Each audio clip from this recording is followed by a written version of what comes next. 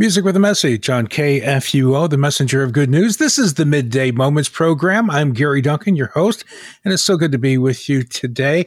And it's time now for our moment in scripture with Matt Clark of Ascension Lutheran Church in South St. Louis. Good afternoon, Matt. Good afternoon, Gary. Thanks for having me with you. Now, our reading for the week, 1 Kings 9 through 18. We start off our reading when Solomon finished building the temple and the royal palace.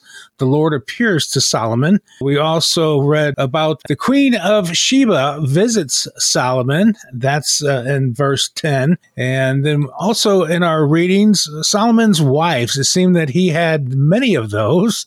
And it looks like... Yeah, and they were from all nations, but they were from some of the nations in which the Lord had told the Israelites, you must not intermarry. So that might be something you might want to touch on there. We also read Israel rebels against Rehoboam. We read about that. And then a man of God comes from Judah as we continue our reading. What's on your mind to highlight this week? Let's talk about what you brought up, Gary, that you said we might want to cover because I think it's a good idea. Solomon's many wives. We read that Solomon had, get this, he had 700 wives, princesses, and 300 concubines. So these concubine, not technically a wife by marriage, perhaps in the same way, but still pretty sure that Solomon would be sharing a bed with them as well.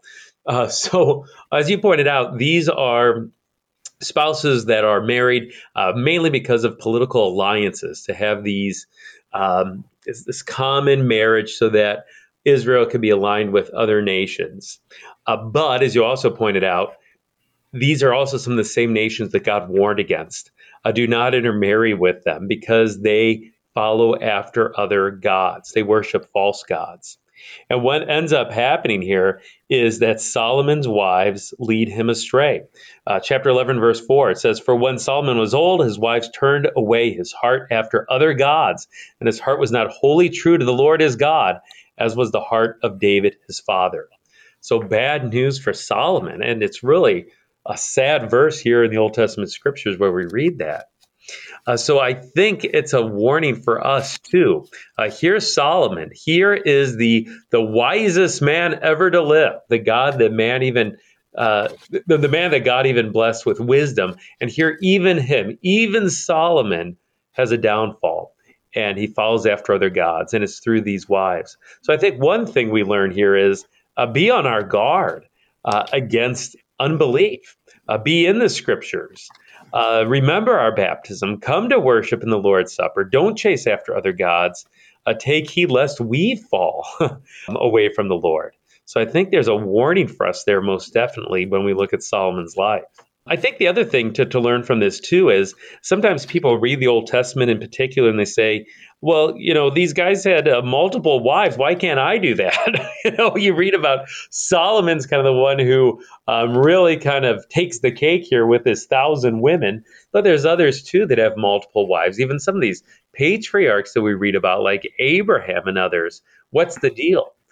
And I would just say that this is a description, an honest description of multiple wives, of polygamy here.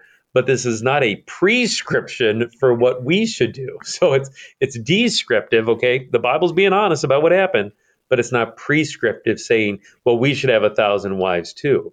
Because what ends up happening is when we look at all of those examples of multiple spouses, really without exception, there's trouble because of that. There's strife within the family. There are favorites that are chosen among the spouses and among the children. And perhaps worse of all, then in Solomon's case, he's even led away from the Lord because of those multiple wives.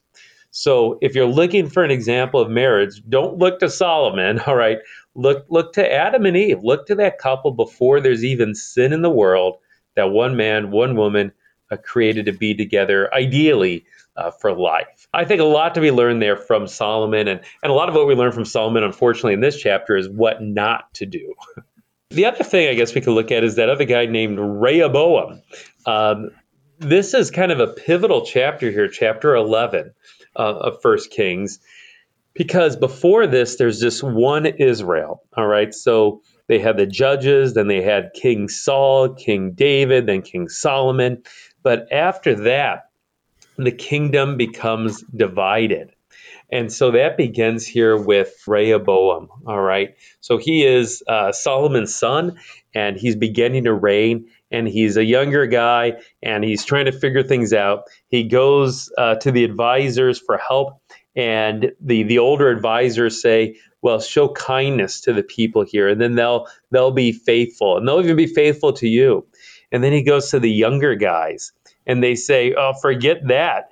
Treat them cruelly. Show them who's boss, Rehoboam. This is your chance." And who does Rehoboam listen to? The wise older advisors or the young buddies? Well, he listens to his buddies. He listens to the young guys, and it's nothing but trouble. It's a problem. And so we read there in chapter 12, verse 14 and following, his answer to the people is, "My father made your yoke heavy, but I will add to your yoke. My father disciplined you with whips, but I will discipline you with scorpions." So the king did not listen to the people, for it was a turn of affairs brought about by the Lord, that he might fulfill his word, which he had spoken by Ahijah the Shilonite to Jeroboam the son of Nebat. So what happens there then is people say, "All right, Rehoboam, forget you. We're going to go away." And what ends up happening is the tribe of Judah is left in the south, and that is ruled by Rehoboam. The rest of the tribes, 10 tribes at least, they go to the north. They form the kingdom of Israel, and they're ruled by Jeroboam. So we got Rehoboam in the south, Jeroboam in the north. And the reason that's so important is this is the way it's going to be for centuries. So as we read on next week and in the weeks to come, this is the context that we're reading in. It's a divided kingdom now, Israel in the north, Judah in the south. There's going to be various kings, one after another. There's also going to be various prophets that share God's word. But that's the context of just about the rest of our readings, at least here in 1st and 2nd Kings and 1st and 2nd Chronicles. So that's an important account here in chapter 12 for our readers to know about and to have some background on as we read through the rest of these books. So, okay. Anything else you want to touch on? The effects of sin, whether it's multiple spouses like that, the effects of that sin of polygamy and worshiping other gods, it causes the result is you're led away. And here's the sin of Rehoboam, at least his foolishness in not showing compassion, in trying to build himself up as king, and it backfires in his face. So I think warnings for us too. If these kings, if the wisest of kings can fall, so can we. Be alert, follow the Lord, be in his word, be steadfast, and look to Christ, most importantly of all. Lord, keep us steadfast in your word, right? That's our prayer. Take heed lest we fall too. And so I think these accounts are also a warning to us.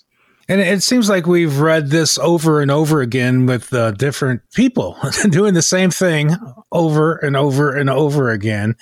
And as you said, it's a description of what happened, not a prescription of what we should be doing. So it's something we could learn from, with the kind of trouble these things cause in someone's lives. But as I've said many, many times, we all continue to do these things. We all continue one way or another to turn away from God. Exactly. And Solomon, he's the writer of the book of Ecclesiastes.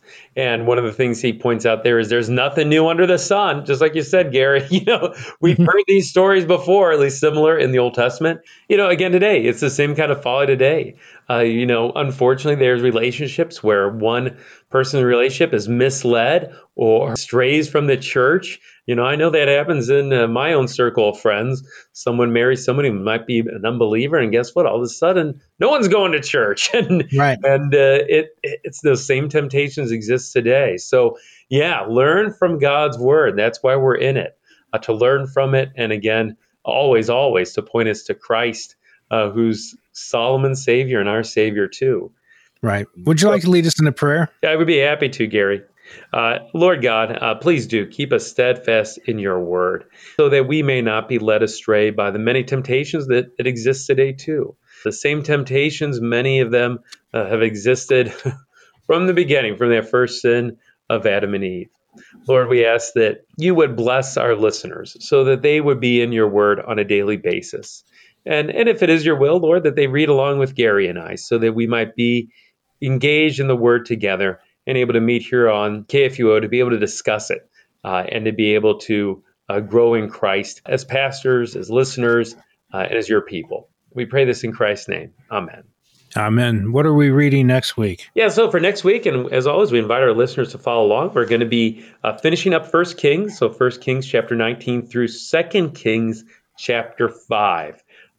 So do your best to keep track of all the kings that we're going to cover because there's a lot. It's kind of nice to have a study Bible or a resource on the internet that lists out those kings to help keep straight who they are. Next week, maybe we'll talk a little bit about who the bad kings are and who the good kings are.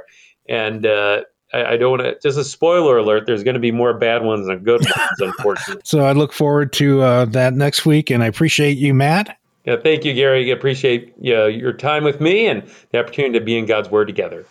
Thanks. We are the messenger of good news worldwide at KFUO.org.